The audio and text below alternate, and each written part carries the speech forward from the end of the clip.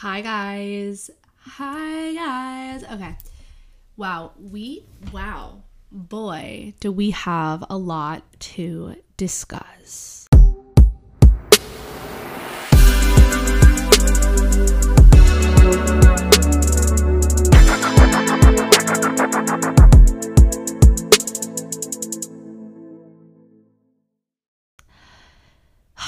Cleansing breath. My voice sounds probably a little bit tired and under the weather because I got the East Coast cold. That's what I'm calling it because nobody has been able to tell me what it is. I got really sick and I thought, so a few weeks ago, I was feeling a little under the weather. Then Avery got super sick for 3 days. So I thought I gave it to him. So instead of being like, I'm going to take my distance so I also don't get sick, I took care of him and slept next to him in bed. Obviously, I got it too. But I got it so much worse than him. It's almost like the sick gods were give it to her worse. It's day 4. I'm finally feeling a little bit better. On day 3, I went to a doctor because he was better in 2 days. So I didn't think I needed a doctor.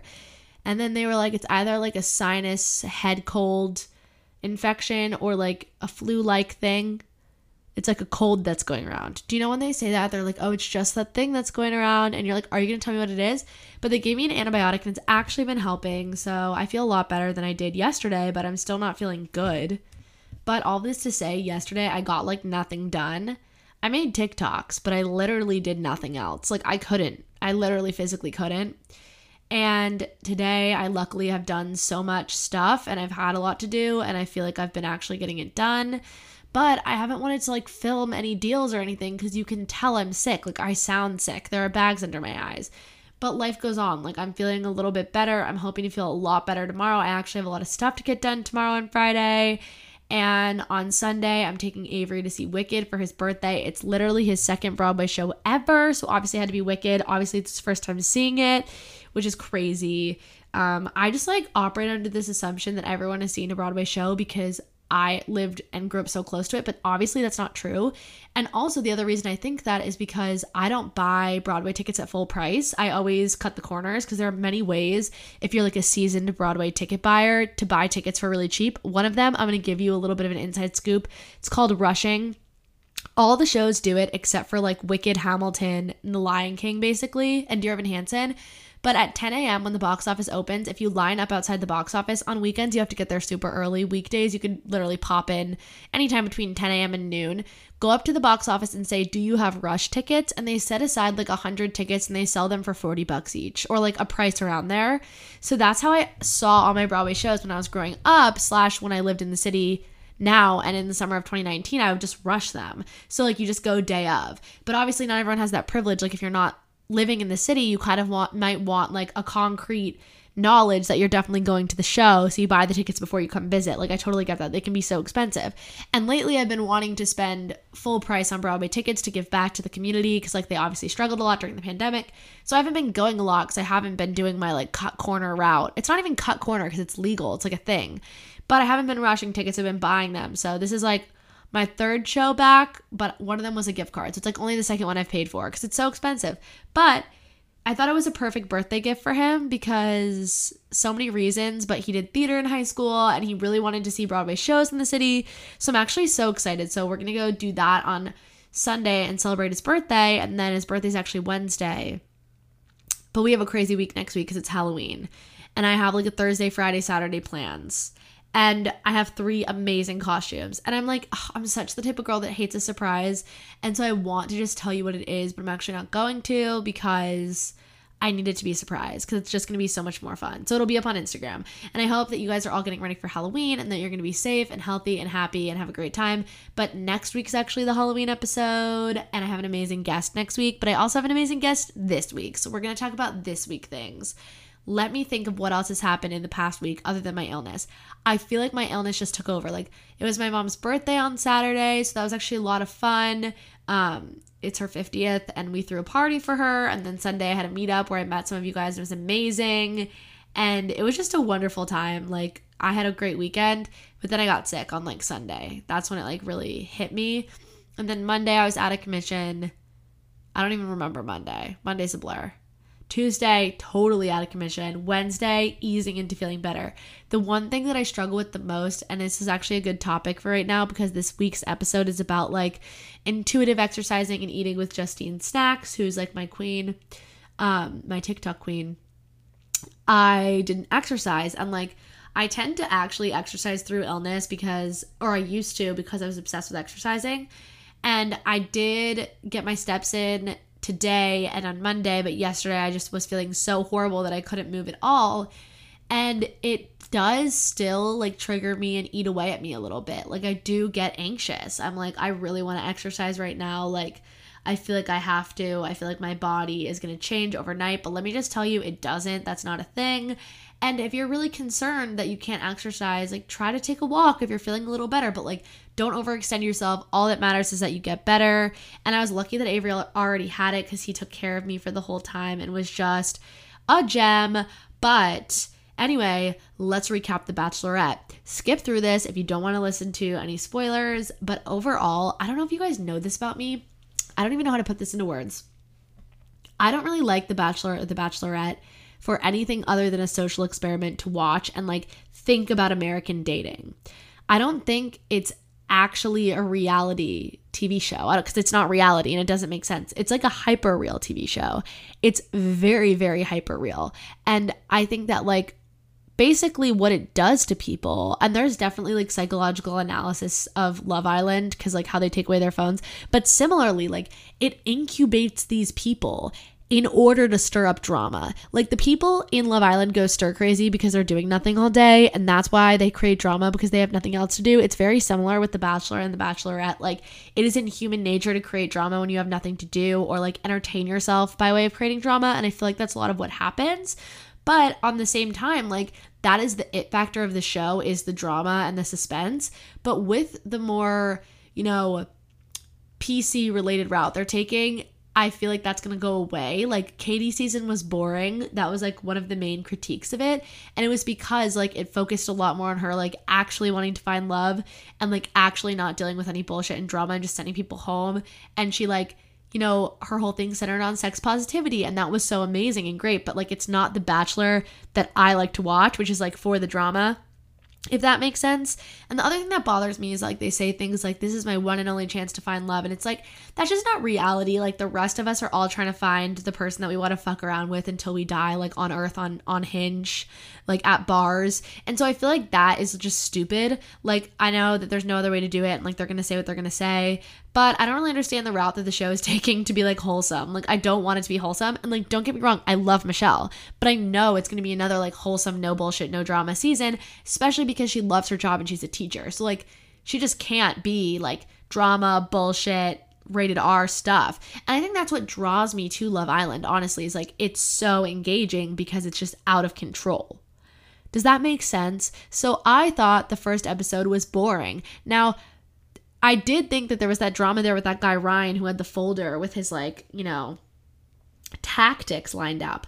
But at that point, like, this is my thing. I wouldn't have even let him tell me like, she like let him have like the space to like talk about it and like try to stand up for himself. I would have just been like, boot that guy. Like that guy's going home. So I thought that was stupid. And like, I just think that she's so out of these guys' league. Like, I know they do a lot of research, the producers, about like what her type is and like what she's looking for. But there was like 5 guys out of those 40 guys that I was like, yeah, those guys deserve her. The rest of them, I was like, this woman is a 25 out of 10. She's gorgeous, smart, funny, hot. She's everything. She's everything. Who are these men? The guy I did like was the Apple. And unfortunately, I love the guy who was already announced to be the next Bachelor. So you know what? At least that's good. I really like him, and I think that's going to be a fun season. But I don't know. I'm going in with low expectations. I love Michelle. I want the best for her. But I'm also bored, and I need it to be spicy or else I'm not going to have a good time. Do they care if I'm having a good time? They don't. They don't. So it's like, whatever. But that is something I'm watching right now. You guys know I'm keeping up with SVU. I feel like SVU isn't popular, so we're not even going to talk about it. I did watch the first 2 episodes of Only Murders in the Building. I have a 0 attention span, so I'm not sure if I'm going to get hooked on it. I also like to watch shows with someone else because it holds me accountable, and because I have a short attention span, it gives me something to do other than watch the show when I'm watching it with someone else, because we can talk about it and like react to it together. If I'm watching alone, I'm going to go on my phone. Like, that's just what it is. So I don't know if I'm going to have trouble with that one, but I love Selena Gomez. She's like my favorite, and it is a really good show. So I highly recommend that. And I'm pretty sure that's it from me right now. I think, I have a busy weekend coming up again. I'm going to a Stony Clover American Girl event tomorrow, which should be really fun. And then I'm actually feeling better permitting going to see Ashley Hesseltine from Girls Gotta Eat at The Stand, which is a New York City comedy club. And she followed me on TikTok and she commented on my TikTok. So life is good at this point in regards to me becoming friends with her. If you don't listen to their podcast, you should. It's the best. Other than this one, it's actually way better. But I'm doing that tomorrow, feeling better permitting. And then Friday, I'm going to see a show at MCC, which is a theater in the city that focuses on like creating theater that produces dialogue. It's really interesting, with a friend that I haven't seen in a really long time. So I'm so excited for that. And then Saturday, I'm just kind of getting ready for Avery's birthday celebrations. No huge plans. And then Sunday, we're going to see the show. So I'm so excited. And next week will be Halloween, and that's crazy, and we're going to have that moment. And then after that, I'm going to the gynecologist, and life will go on. But I hope you're having an amazing, fantastic week. I'm so glad we got to catch up. And I am so excited because today I have with me the incredible, the amazing, the unforgettable, beautiful, perfect, immaculate, Immaculate Justine Snacks. Justine, she is a amazing, intuitive eating, food blogging, recipe developing TikToker that I've been obsessed with for over a year now, and I'm so excited to get into our conversation. And so without further ado, let's get into it with Justine. Thanks guys so much for listening, and I will see you soon. Hi guys, just had a whirlwind of technical difficulties, but I'm so excited to be here with literally one of my favorite TikTok creators since the start, Miss Justine Snacks. If you haven't seen her, you probably have. You might know her from her grown-up Girl Scout cookies or Loving Carbs or What I Eat in a Wednesday. There are so many wonderful things to talk about, but hi Justine, I'm so happy to be here with you. Hi, I'm so happy to be on the pod. It's been so long in the making, and I'm so glad that you're here because I feel like we've been mutuals on TikTok for so long, but we've never like met up and discussed or talked about anything other than like the surface. Yeah, I think I mutualed you like early. Well, Yeah. definitely like when jars were still like the main thing. Yeah, it was a while ago, but I'm just like so excited to hear everything about you, and I know everybody will be excited to like dive into it all because you're just such good vibes and energy. But I'm kind of curious about like the backstory. Like, how did we get here? Like, what is your TikTok origin story? And I guess before that, like, what is your food and cooking origin story? Because clearly, like, you know what you're doing. Oh wow. Okay, we can go back. Yeah, let's go back. I'll go back and then start with my TikTok origin story. So going way, way back, my family was not like a huge food family. My dad was a big cook, but he was also like working, so he wasn't like, he cooked for dinner parties or something. Yeah, like that makes sense. But I still knew that he was interested in food. My mom, love her to death, was a horrible cook. Same so with mine. I grew up on like spaghetti. Yeah. Love it. I feel like, yeah, it comes with the territory. Yeah. But definitely grew up on like canned food and stuff like that. But then when I went to college, I was in a hospitality program, which your brother's in, I think. Yeah, he is. Yeah. So that's like very heavily influenced by culinary education as well as hospitality. So I was exposed to a lot of opportunities to learn and a lot of people that I could learn from. Yeah. But I was also super intimidated by the Cornell atmosphere. So I didn't really like embrace it the way I wanted to. I was like, whatever, I'll just go into like generic business. So I go into generic business for 4 to 5 years in like corporate America working in PR. And then just like most people, I downloaded TikTok during the pandemic. Yes. Yeah. And the literal only reason I created content was because I was like, God damn it, I'm going to have to learn how to use this for my job. Because I worked in PR and I knew that eventually we'd have to do some liaising with the social team. Yeah, you're like, this is going to become TikTok. A thing. Yeah. And like, I hate it when people in corporations are like, oh, we need to do this Instagram strategy, but they have no idea like how Instagram works. Like, it's Yeah. just, yeah. So that I didn't want to be that person, especially when it came to TikTok. So I was like, okay, what can I do that I know how to do that won't jeopardize my job? So I stayed anonymous and I hid my face. So I was like, what content can I make? And there was food content. And my first videos were so bad. They started off like I filmed them in the TikTok app. It Yeah. was Classic. I feel like insane. food creators never film them in the app because they figured out that it's so much better quality if you don't do that. And it's also like impossible to film the process of like actually start to finish in app. Like Yeah. it's literally impossible. Yeah. Um so and then like videos just started blowing up, and at first I was really like tactical about it. Like I wanted to blow up and I used like certain tricks to have videos pop off, but then it just became like a little labor of love. Yeah. And I started, yeah, so And so that's now where I'm you're a at. full-time content creator. Full time, which feels weird because I have not hit a million on TikTok yet, but it's gonna happen soon. Yay. Fingers crossed. I feel like Yeah. I just did Well, very it's well. crazy how much money you can really make. Like if you're doing it right, almost anybody that has a following on TikTok could make the amount of money to keep themselves afloat if they're like operating with the right business strategy. But that's the hard part.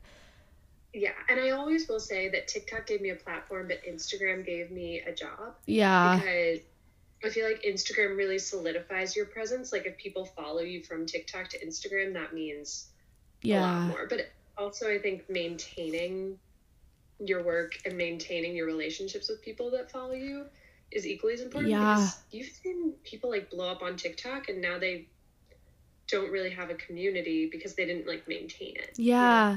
And I think like I was talking about this with my management team, like they were like we have to pitch you and focus on your engagement on Instagram because even though you don't have like 100,000 followers, like your engagement is worth the money to the brands because you engage with all your followers so much that like they talk to you. And I feel like that's similar to what you do too. Like you do a lot of those question boxes and stuff. Yeah, and that's the other thing that I've like, I feel like there's so much value in being able to actually talk back and forth with the people that follow you. Yeah. Yeah, which TikTok doesn't really, my TikTok's very like high and tight. I like to say like, you know what you're gonna get when you go Yeah. there, just recipes. Whereas my Instagram like is a little more I love free your flow. Instagram because I get to know about you. Yeah, I love shit posting culture, if I can call it Yes. that. Yeah, I highly, deeply love that your I'm a millennial, but I love that your generation is like, bring it on. I want to see everything, because Yeah. then you can do what you want. It's Yeah. so fun. Well, I'm curious in like diving into like your food and wellness journey because I know that like similar to me, you had some struggles with disordered eating and like exercise in the past, and now you are really good at like creating a space that's really safe for people, I think is like the best way to describe it because I think so often we see in this like food and wellness world that like people don't feel safe and heard and like welcome, but you do such a good job. So I wanted to talk about like your past struggles and then like how now you're incorporating recovery into creating such like a happy platform. Well, first, that means a lot to me, because as I do get further and further away from like needing to focus on my recovery so much, I do worry that I lose the message. Yeah. So it's something I'm always working on. But for listeners who don't know me, I struggled with binge purge disorder for about 10 years of my life, age 13 to 23. And then I was in what I call quasi recovery from probably age 23 to 25. And really, it took quarantine actually to kind of force me over the edge Yeah. of letting go of all of my food anxieties. Yeah. Because like I just couldn't maintain that, or like couldn't maintain those phobias and couldn't maintain like exercise addiction. Yeah. Yeah, so that's my background. And I do definitely, I've always been super vague about it, so I do definitely need to like break it down. I'm going to eventually make a YouTube video or something Yeah. about it. But I think we connected over a video I made about binge eating because I'm really, really Yeah. passionate about explaining that phenomenon to people. People don't understand it. No, yeah. But what's crazy is how insanely common it is. It's definitely the most common one I think I've read. And it's people don't think that they're experiencing a disordered eating pattern. And I like don't want to say people don't think they're experiencing an eating disorder because I don't want to like project that onto people. But I feel like a lot of people don't recognize it as like disordered eating until they realize it's common. The most not freeing thing for me, the most impactful thing was actually getting diagnosed with an eating disorder. Yeah. I was diagnosed with bulimia after I started recovery. But up until then, I was just, and again, people can use different terms, disordered eating, Yeah, disorder, whatever they want. But I think for me, it was impactful just so I knew that, like, oh, this wasn't like a behavioral flaw. This is valid. Yeah. And I think just sharing more and more about the experience and how it's like a different connection between like your hypothalamus and your brain and your prefrontal cortex is just like mind blowing for people, you know? Yeah, because I think people think so often it's like something is wrong with them or something like that, but it's like this is really just, you know, a disorder like anything else could be a disorder, but it's one that you have to, you know, look into different medicines for it and different ways to, you know, cope with it and recover from it. And I think like the more we can talk about it, the easier that can be for people because it could urge them to like be brave enough. Because like I remember just feeling strangely like embarrassed about the whole thing. Yes, me too. So like, and like, wow. I was looking at old texts and I was like, wow, like this was like my biggest secret. And now it's the biggest thing I talk about. Yeah, it's crazy when you like I remember the moment that I like decided to start talking about it on my page and like how that moment kind of like took me from like hiding it to at least like talking about it out loud, which really made it easier to like start understanding it. Yeah, absolutely. But at the same time, like on my page, I want it to be definitely an undertone because I'm a food account. Like I don't want to be throwing it out there, but I just want to like always make sure to project that I'm not demonizing any type of eating or approach to food, which I'm not gonna lie has been challenging because so many people view me as a health food account. Yeah. And I do and don't view myself that way. I tried to make a video claiming the term, but it still doesn't feel totally right to me. Yeah. Because I feel like it just immediately puts a categorization on the food I'm making, and I think like that's the least helpful thing for anybody coming to my page. And I think you do such a good job at it. First of all, like I do want to commend you because it's such a murky water of like when you're making things that are vegan or dairy free or gluten free, people or you're relying heavily on like food of quote nutritional value that have a lot of vitamins and like are going to make your body feel a certain way. People tend to think like immediately that's a health account, but then these accounts become conflated with the very irresponsible influencer that we see mostly on Instagram who's like a very beautiful thin white woman who is telling girls to just throw out their scale and just love themselves and just eat a cookie, but it's like for many of us it's really not that easy. And like this whole body positive, food positivity movement has become, you know, so difficult because of accounts like that. So I feel like you should feel really proud of what you're doing because in a world where you would be grouped with the healthy, health foodie fitfluencers, you're doing your own thing and like actually making a statement and actually improving people's lives.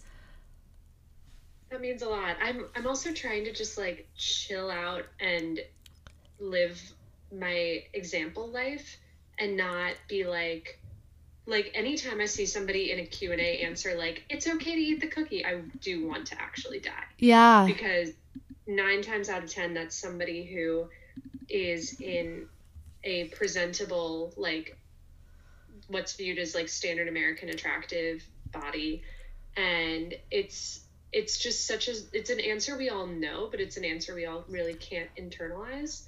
Yeah. And I'm not gonna lie, right now, another thing I'm really struggling with is my personal appearance and how it relates to my page on Instagram. Yeah. Because a part of me is like, if I ever gain weight again, I'm going to lose all credibility as a food blogger, which Yeah. is so messed up. It's Isn't so that, like, fucked weird? up.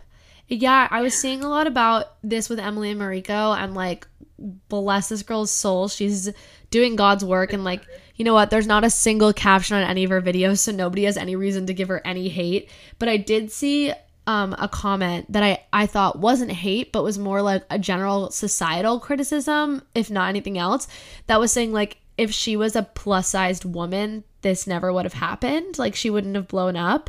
And I was like reflecting on that and realizing that we don't really see many plus sized food creators at her level, like on her blow up, ultra famous overnight level. Yeah. And then, but you can also like backtrack and say that there are tons of like famous food celebrities who like their appearance never came into it. But I feel like social media is such a different world. Yeah. And like, to kind of out myself, I recently had to make a video private commenting on the Emily and Mariko salmon. Yeah. I still stand by it, so I'm happy to talk about it now. My video was criticizing the stitches about her, which were saying a lot. Because Yeah. again, like, I've been following Emily on YouTube for years, like since she was Such a making videos sweetheart. about vlogs. Yeah, and like, she's not putting a point of view on any of this. No. But so many stitches, yeah, but so many stitches and duets were attaching words to, I'm so glad like diet culture is over, and I'm so glad like that everybody is seeing that, like, she's showing that people that it's okay to eat whatever you want again. And I was like, first off, that's not, like, again, she's not putting anything out there. She's just living her life. Yeah. Perfect as we all want it to be, because like, damn, her life is lovely. But I think those stitches are just circling back to how modeling a certain behavior is only okay when like the person modeling it is aspirational to some extent. Yeah. And that's really difficult. And that's the other thing is like, I love shit posting culture. I think it's so fun because it's showing your actual life. However, I am nervous that there always has to be like an inkling of aspiration in there. Yeah. Does that make sense? No, I was on a walk today and I was thinking about, somebody asked me a question, one of my question boxes, about when you have imposter syndrome and like how to handle it. And I was thinking to myself, like, it's crazy that people probably look at me and they definitely look at you and they like aspire to be similar or have a similar life, or they look at us as like having a perfect aspirational, like, wow, like I'm so envious of that life. But like, I spend 60% of my day like so anxious and like I struggle, and like I think like I try to get it across as much as possible, but because of where we're placed and the content that we are putting out that's like beautiful or funny or unique or creative or like amazing recipes, people are going to automatically make that association and like think of us as aspirational, even when we're trying our best to come off as just not and like really normal. I feel like it's social media like just does that to us in a way. See, that's so, I've never thought about it that way, but it makes a ton of sense, because when people only see bite-sized pieces, Yeah. then they can fill in the gaps however they want. It's not even that they're seeing your highlight reel, it's that they're filling in what's Yeah, in between. and I've seen some criticisms of criticism where people are like, how are you, a random person with no profile picture and no username, coming on the internet to hate on someone based on a 20-second clip? You do not know them. And okay, you know what? If they're being flagrantly racist and homophobic in the 20 seconds, go off. Cancel the shit out of them, report the page. But if they're just like doing something that kind of bothers you, you don't know them, you don't know their story, you don't know how they feel inside, and like just because their video has a lot of views doesn't absolve them of human emotion. Like they can feel things still. Yeah, and that happened recently to, well, not recently, 6 months ago, to a friend of mine. She made a 1-minute video talking about food affordability and like the difference in ingredients. And people were so mad because she didn't mention food deserts. And I was like, food deserts are obviously important. This video is 30 seconds long. We can't connect all the dots in the same time. No. Yeah. Seriously, I just think like you have to take everything with a grain of salt, and kind of like what we're saying about Emily, like she's just living her life, and like, yes, of course you can have a thought about, you know, what her platform tells us about social media or tells us about how the way we operate within these spaces. And you can go ahead and like talk to your friends about it or like open up a dialogue, but there's no need to be like making videos about it or like commenting on her stuff. Like I like watch her videos before I fall asleep, and the only thing I've ever commented is like congratulations on her engagement and like wow, this looks yummy. Like even if I didn't really like the video, which has never happened with her specifically, I would just scroll past it. Yeah. It's crazy. TikTok's a very weird world, and do you think it's gotten meaner or nicer? I think it's a combination, honestly. Like, I think it was so brutal, like, this time last year. And I think it was brutal for a really long time. And I think now there's enough people saying, stop being so brutal and so hateful, that even though it still exists, there's also, like, other people being like, stop. Like, there's an opposition, if that makes sense. Yes, totally. But I'm wondering, like, how has your life changed since starting TikTok? Like, what have been these big changes for you? Tell me about it. Oh my God. So I started in April and then I quit my job. Sorry if anybody heard my dog just yawn. We love him. Yeah. Started in April, quit my job the following year. That was a very like stressful year because I wanted to prove to my job that like I was working really hard, and then I was working really hard on TikTok. It was an absolute nightmare. 0 out of 10. Do not recommend. Yeah, it's awful. Yeah, but the first month after I quit my job, and this just like goes to show how unstable social media is. The first month after I quit my job, my Instagram had like this really rough patch where I wasn't finding my flow. My TikTok has always been fine. She's always been smooth sailing, but my Instagram just like was kind of dying a little bit. And this is literally right after I quit my job. So I remember my 27th birthday was a month after I quit. And I remember sitting at my birthday dinner after posting an Instagram that like was doing meh. And I just remember being like, age 27 is going to be like the absolute worst year of my life. Yeah. Fast forward. I took a month to like figure out my shit. I completely changed my Instagram strategy. So now I post different content on Instagram and TikTok, which is the best thing I've ever done. Yay. I mean, and you do too, you know. Yeah. Like different things work in different sections. For sure. And so then July, I caught my stride, and it's been great ever since. But to go back to like people filling in the gaps of my life is so not anything I expected it to be. Like I am home a large part of my day. Like I'm probably still working or like content creating in my kitchen from like 9 to 4 at least every day. And then there's always like annoying paperwork interspersed with that. And then I always hated when people would be like, you work so much, but you really do? Yeah. And I'm like, where does all the time go? No, seriously. Like, yeah. I still like, and I just keep adding things to my plate, which is dumb. Like I just started a YouTube channel. Yay. Which is and it's such a fun creative outlet, and the reception's been great, but it's like, oh, I just like had to add another thing. Yeah. Right? So, no, I feel that. And I think there's this misconception, and I was talking about this with someone recently, that when you leave your conventional 9-to-5 to pursue full-time content creation, you're like doing nothing or you're doing way less work. But I found that it's actually been more work. Yeah, and I wasn't expecting it. Like, whenever I was at my old job, I was working pretty much two jobs, which I'm sure you relate to. Like, I was in my 9-to-5, and then I was doing social media, and it literally felt like 2 jobs. But now this one feels like 1 job, but it feels like a lot more work, especially because it doesn't turn off. People are watching our videos even when we're not on TikTok. The notifications are coming in even when we're not pressing the app. So it's like, whenever other people clock out of their jobs, we've chosen a path that you just clock in and you don't clock out. Yeah. And if anybody's listening to this conversation is like, but come on, you just make videos. Things just start, like opportunities come and then other things come and the pile just keeps going. And I cannot emphasize how horrible invoicing and taxes are. Oh, it's horrible. Like, it's just like, it's a nightmare. So when I was doing my full-time job and not making any money off of TikTok, like there was that whole other like different layer that I didn't have to worry about. And then now I'm super, super trying to be on top of my DMs, but I feel like yours must be insane. Yeah, they're a lot. It's a lot just because it's all very dense stuff too. Yeah, and like I deeply love it. Always DM me, Oh, it's the please. best.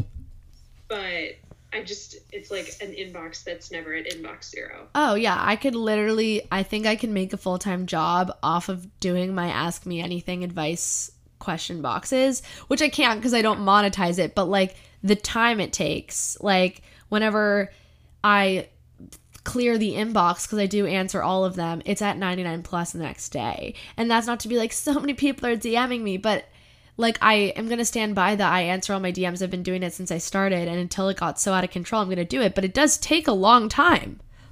Yeah. Yeah, and honestly, you should treat it like a magazine. You could totally get those Ask Me Anything sponsored. Yeah, no, I seriously should because the Instagram stories have so much engagement because of those, because like people want me to answer them, and I'm like, Yeah. I need a business strategy. But like people don't understand that we're running ourselves as a business. Like Justine Snacks is who you are, but it's also a business. Yeah. Well, according to the state of New York. Seriously. Well, okay, Yeah. I wanted to switch gears a little bit because I saw on Instagram that you were doing like a sober month, or you were trying out being sober. And I wanted to talk about like I think I noticed that you're now doing like an intuitive drinking thing kind of, but I want to talk through like why you did it, what you've realized, and like what conclusions you drew, because I thought it was really interesting. Yeah, and it was a great experience for me. So I think I took about 6 or 7 weeks off drinking, but when I started, I was like doing it indefinitely. And what spurred it on was I was getting major hangover anxiety, Yeah. a major like hangover depression, and I was just I just woke up one day and was over it, and that was because of my hot girl summer, where everybody was vaccinated and before we realized, risks are still involved. Yeah. But like it was pretty fun. I just remembered thinking that every event I went to, like drinking had become the event. It wasn't like we were going somewhere to do something. It was just like, oh, we were going out drinking. Yeah. Yeah, and like I realized like in all other aspects of my life, I really treat myself really well. I value my healthy habits and stuff like that, except for drinking. Drinking, I'm like, whatever. So I was like, I'm going to take some time off, and I'm going to evaluate like what does my life look like if I didn't drink? Like, Yeah. would I still go to these parties? What would date night look like? Like, what would hanging out with my girlfriends look like? Oh my God, I can't believe I used the term girlfriends. What would hanging out with my friends look like? Like stuff like that. Yeah. And so I took 6 weeks off, and I was updating it on my Instagram because in a way it wasn't like a big deal. Like it was weird to go to like a rooftop party and bring my own kombucha. Like Yeah. it was it was it was a less of a big deal than I thought it would be, Yeah. but still an adjustment. But I found it was empowering to see what my behavior was like without alcohol playing into it. Yeah. Yeah, so like for example, my sister's bachelorette party, I went into it being like, oh my God, I can't believe I'm doing like a week in Puerto Vallarta or a weekend in Puerto Vallarta not drinking. And it turned out to be the best because like I didn't fade quickly. Like we went to a drag show and I was able to like go off and not be like You tired. weren't hungover. Yes, wasn't dehydrated. It was like everything great. And I came back from that feeling great. But then I just remember talking to Eric. This was like Eric is my boyfriend. Yeah. This was in like week 5 or 6, and being like, okay, when I start drinking again, we're going to go to this bar and I'm going to get this cocktail. Like I was like planning almost a drinking binge. Yeah. Because I was craving it so badly. And I was like, whoa, I could like, and I'm sure you can identify this too. When you get too far into a restriction mindset, you just want to like have it all when you can. Yeah.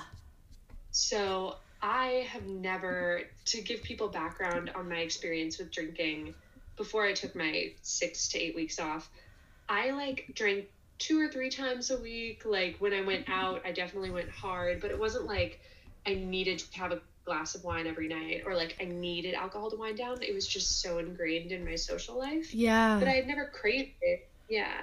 But I had never craved it because I was always like allowed to have it. But then after all this time off, I was starting to be like, really craving it and be like, I'm going to do this and this and this and this. And I immediately stopped myself and was like, this is scary.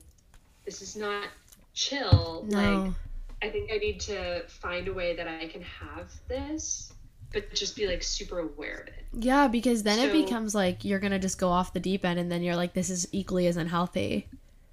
Yeah. And like, I was just like looking at myself and I was like, never in my life have I planned like a bar hopping adventure around the alcohol. Like it was, my plan was backfiring on me. Yeah. It was so weird.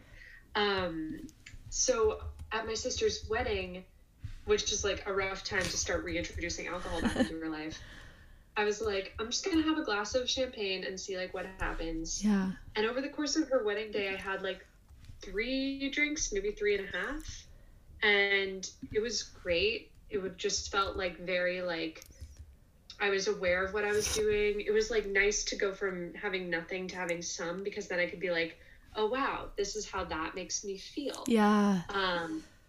Yeah, and then this past weekend I went to my friend's beach house, which was another like time where normally we'd be crushing White Claws all day. Yeah. But I was like again, no judgment to anybody and their choices, but I was like, what does a 3 p.m. White Claw serving mean? Yeah. Ooh. Sorry. We'll take that out. There we go. But I was like, what does a 3 p.m. White Claw serving me? And like, do I want it in this moment? Like, will it help me connect more?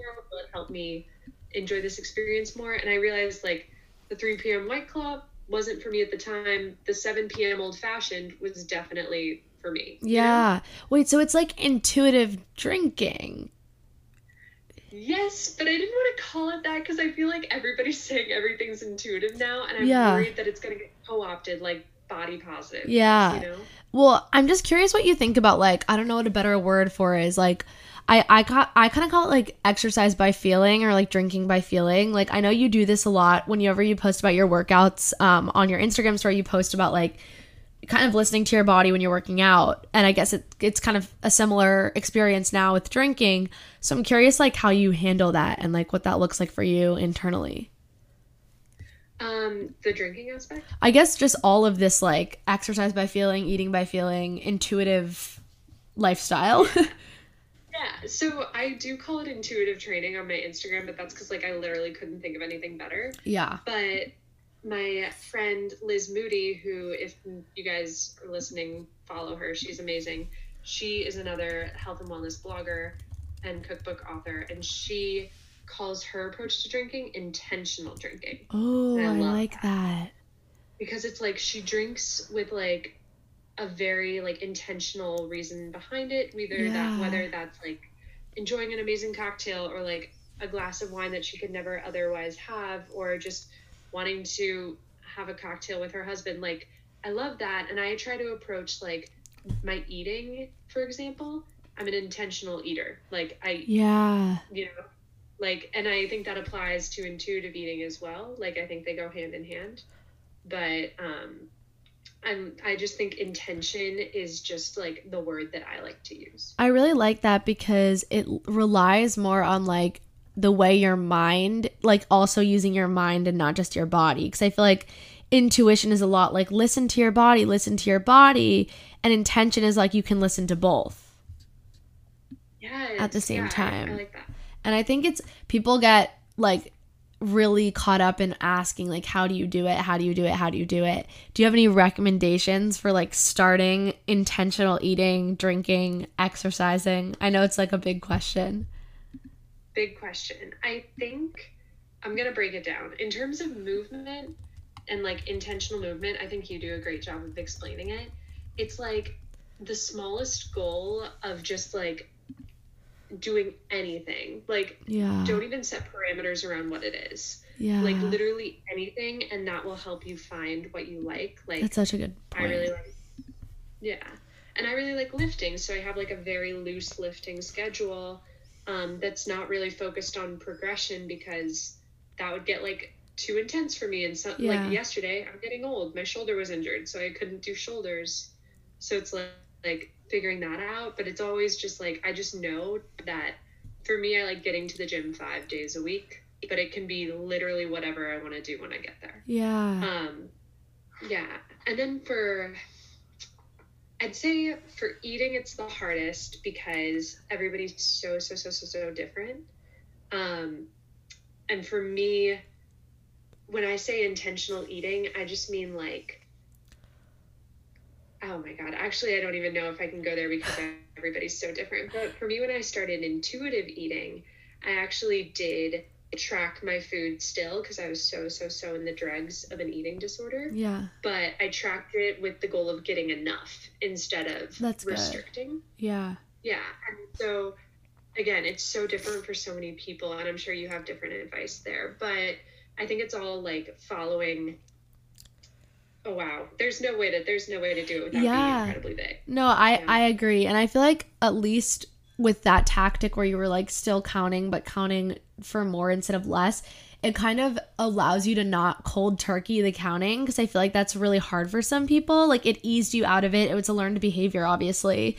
So but it still allowed you to do that and it's like in some way comfortable even as terrible as it is to be stuck in that cycle. Like it can be comforting if you're used to something. So it's good to like ease yourself into it instead of like cold turkey intuitive eating. Yeah, and that's also like whenever I talk about intuitive eating to people, I'm always like, you really have to take it at steps that you're comfortable because if you go like all in, that can be terrifying. But like Yeah. the number one step for me was like removing all judgment from my behaviors. Like not judging Yeah. it, but just doing it. Yeah, I love that. Well, I'm curious because you have so many like little series that you do on TikTok. Like I love the Woman Scout cookies. Like there's so many different amazing little series that you do. Do you have a favorite or like what's been the most favorite of yours to like create? The most fulfilling was my work from home lunches because they're designed to be like really good food that takes like very minimal effort. Yeah. And that's like what's true to me because I got caught up for a long time in wanting to make like the fanciest stuff or the most complicated Yeah. stuff. And then I realized like I just want to make food that I would normally make. So you can find all those on my website or on my TikTok. I put it in a playlist. But it's just Yay. like really easy stuff Yeah, that I can be love like, those. yeah. And then the Woman Scout cookies are chef's kiss, all vegan, all inspired by Girl Scout cookies. I love it. Well, how do you draw inspiration? Like, do you kind of just like have a running notes list of things that you want to do, or like how does it come to you? It comes to me sporadically. I definitely have a running list, but like sometimes I'm worried I'm gonna run out of ideas. Like for example, I do a toast every Saturday, and I have not planned this week's one, and Yeah. I'm scared, but I'll figure it out. And but most of the time it comes from what's in season and it comes from what I'm craving. Like Yeah. there's a mac and cheese dish on my feed once a month because like I just make a mac and cheese in my life once a month. Yeah. So So just yeah. it's kind of nice too because it's like a window into what you're actually eating. Like it's very real. Yeah, and that's like one sec. That's like my main goal. I have it on my vision board actually. Highly endorse vision boards. But like I really want it to be all about food that I want to eat, Yeah. you know. Yeah. And so obviously you live with your boyfriend. Am I wrong? Am I right? You do. No, you're right. He's here. Okay, so you live with him. How has he handled it all? Like what? Because I know it's been just like weird for me in my personal life, like with you like going places and being recognized by people or just like having so many people follow you in your lives and like your space on the internet. Like how's that been within your personal relationships? He is the most chill about it. He's only been with me when I've gotten recognized twice, so he's like really Chill, chill yeah. about it, and he's excited. But I also think just as I don't fully comprehend it, he doesn't fully comprehend it. But I feel like it might be different for you and Avery because you are so much your brand. Like Yeah. it's your face, it's you. Yeah. Whereas like I'm my brand, especially on Instagram, but on TikTok you like never see my face, you Yeah, know? that's what I was talking about this with Nassim and Viv the first time I met them. They were like, it's so different for you because like your whole brand is like your face and like you talking, and like our whole Yes. brand is like our hands and us making things. And so while like people will recognize us out and stuff, like there's a level of anonymousness there Yeah. that like if your brand is your face that you don't have as much. 100%. Yeah. And I don't know how I'd be able to handle it if it was just me talking to the camera, because I also think there's like a certain level of confidence in what you do where you just are like, this is it. Yeah. You know, this is what you're getting. Where I feel like when it's just my hands, I'm like hiding a little bit. Well, but there's also a different level of stress because it's like people love to come at you at everybody, and like it's equally as hurtful if they come at your recipe than if they come at my face and like the words coming out of my mouth, if that makes sense. Yes and no. I've gotten really, really good at handling when people are like, that's disgusting, because I'm like, well, they just don't like tomatoes. Yeah. You know? But like, I did have one video pop off because so many people were making a negative comment about my appearance. Ugh, And that's that so was rude. a crash. Yeah, I know. That was just a crash course in like learning that the internet is a very mean place. But it was like, it is what it is. Yeah. How do you handle those like days where you just either feel uninspired and like just rough, or like you see a comment that's like gets to you and you're like, Jesus, how do I proceed? Comments only really sit with me for like 15 minutes or more. Yeah. Because it's like I don't respond to them and there's really nothing I can do. But I do have days. What gets to me more is the days where I don't have any inspiration, and those are really hard. Yeah. Because being creative all the time, that's the other aspect of working all the time, is like being creative all the time is much more difficult than I ever anticipated it would be. Yeah. It's really fun, and I'm definitely not complaining, but it is really hard to have a day. Like, for example, today was a day where I had very low inspiration. And it's really hard to kind of reckon with that. So Yeah. I think on those days I let myself mope. Yeah. It's hard. It's also like, I think I have this idea in my head that if I don't post 6 videos a day, people are going to be like, did she die? But on some level, like, no one cares. Like, I don't need to be posting, like, if I post 3 videos or 2 videos, or I don't even get one up in a day, like, it's not impacting me that much. Like, it's not like I'm ghosting for a week. You post how much a day? Probably with somewhere between 4 and 6. Like, I post a lot of content a day. I remember somebody figuring out how much money I was making from the creator fund because I post so much, and they were like, wait, there's somebody that has so many more followers than I do, but they post like a committed 5 videos a week or whatever it is. And I like, because I post so much, and if I post 6 videos a day and one of them goes viral, you're going to make a lot from the creator fund a month because you just have more content. And they were like, what? And I was like, it's just the shit posting. Like, it's the shit posting that does it. Yeah. It's seriously. See, I post 3 or 4 times a week, maybe. But your content is so curated and like professional and like edited. You know, people are following you for that. Yeah. Oh, yeah. And like what's so weird about TikTok now is like if you even like slip outside of your niche, the algorithm like knows. Yeah. Somehow. It's bizarre. The algorithm is so weird. Like it is the most annoying thing in the world. Bizarre. That's crazy. But yeah. Good for you. I'm impressed. Thank you. Shocked. Yeah, no, it's kind of just like I've always like operated like that, and I think a lot of the lifestyle creators who are more like trigger finger creators and not like, because you know Audrey Peters, like her stuff is so carefully curated and like aesthetically pleasing. My stuff tends to be less so that, and so I can kind of just like trigger finger post. And I've tried to like make sure it's at least, you know, I think a really good video, but I still will probably get up like 6 videos a day. Yeah. Oh no, I thoroughly enjoy your content. Wait, I'm going to turn the table on you. Okay. What does Avery think of all of this? Oh, that's a good question. It's funny because like you said, like because it's so my face and because I put myself in places where my followers are, like anywhere I go is like where 23-year-olds in New York are, which is like my followers are all like my age and like mostly in New York, honestly. It's like my biggest area.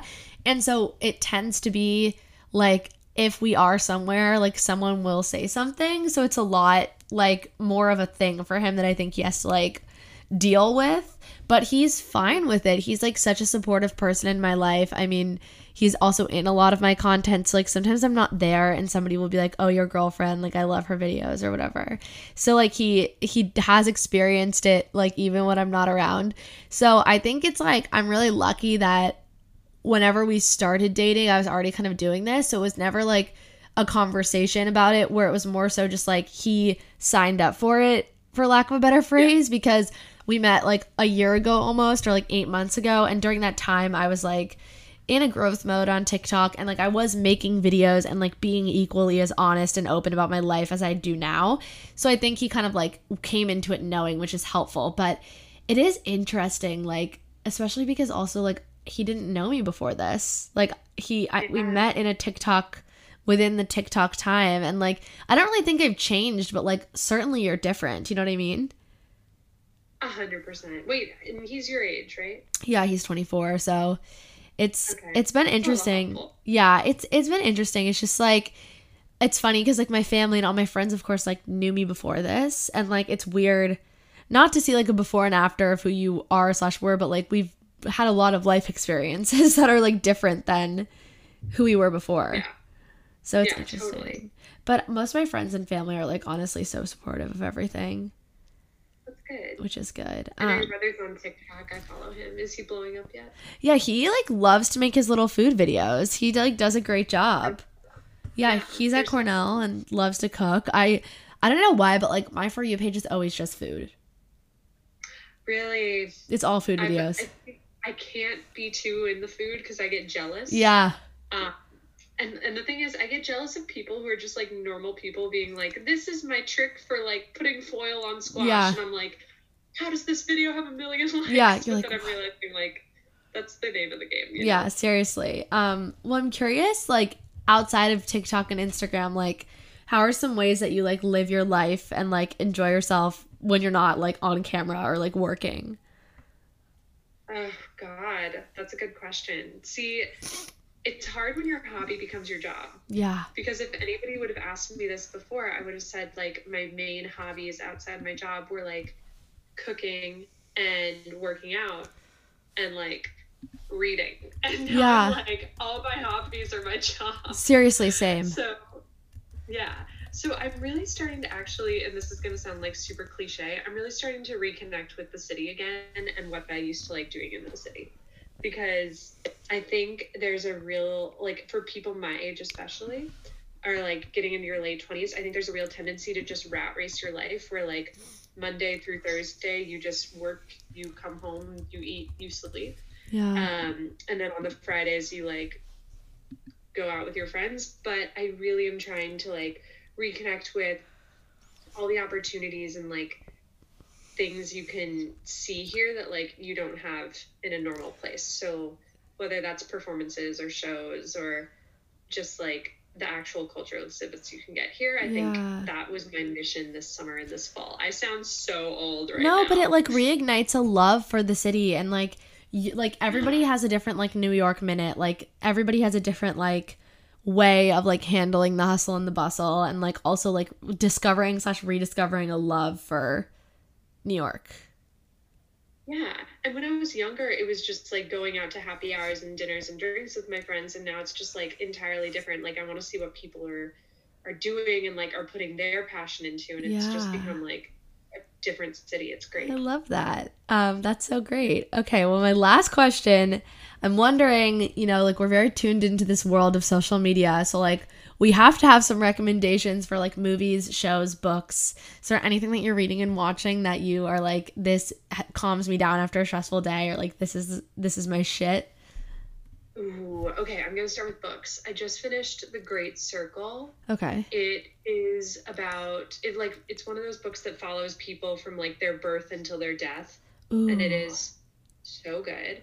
And then another book that I recommend for everybody who's like a young whatever something in New York is Dinner with Hugo. Okay. It's a relatively contemporary book, but it's really good. Wait, I want it. Shows. Have you watched I'm trying to think of it. If I'm gonna go unique, I'm gonna say if you haven't watched Black Mirror, do it. Oh, it's so good. So good. And it's spooky. And I think it's so spooky, but I think it's always worth a rewatch. Yeah. Especially now that Squid Game's popular, I'm like, this is just Black Mirror Part 2. Yeah, seriously. Yeah. And then I'm so excited because tonight I'm just going to binge watch You. I'm like so excited. Okay, everybody tells me I have to watch it. Everyone tells me I look like the one girl in it. I've never watched it. You do!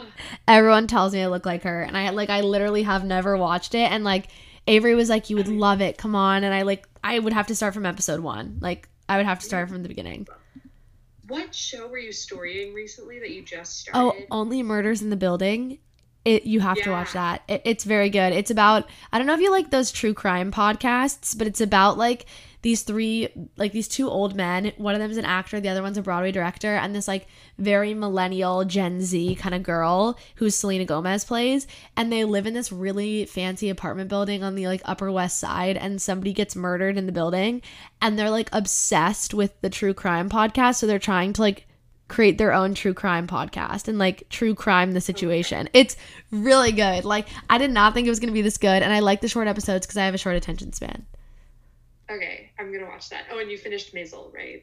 So good. This is the thing about me and TV shows, which that is show is meant for you. it's so funny, but I do this thing with whenever people are like, you have to watch this, you have to watch this, you have to watch this, where I have to like come to my own desire, if that makes sense. Like, I dated a guy / my mom, we're both like, you need to watch Maisel. Like, you are her. It's ridiculous that you refuse to watch it. And I was kind of just like, I'm not ready. Like, I know when it's going to be my time. Like, when I'm going to feel it and I'm going to be ready. And I'm so glad that I like waited until I was like ready to focus on it, because it's just phenomenal. Yeah. Oh, and then last one. Have you watched Russian Doll? No. Oh, it's really like, good. It's really good. I'm not going to say that it's like you, but it's another one that just gives you such an appreciation of like New York and New York culture in a way that you wouldn't expect. Oh, I want to watch. It's like Groundhog. It's so good. It's on Netflix. I'm forgetting who it stars. I don't know. One of the women from Orange is the New Black. But it's 8 episodes, I think. They're short, but it's really, really Oh my well God, I want to really watch. Okay, well, thank you for the recs. And my final rec is that we actually have to do something in the city now that we're both, I know you had a wedding season situation happening, and then everything was happening. I was sick, but we have to hang out. Absolutely. I'm going to make us go to brunch soon. Yeah, please. Well, thank you so much for this and for all your insight, and also just for everything you do. Like, whether or not you think so, you're really inspiring people, me included, and I like love your page. And so it's always so great to have TikTok friends that you're actually like obsessed with their content and like, you know, cheering them on as a friend, but I also am like a fan of their stuff and like the things they put out. Aw, well, thank you.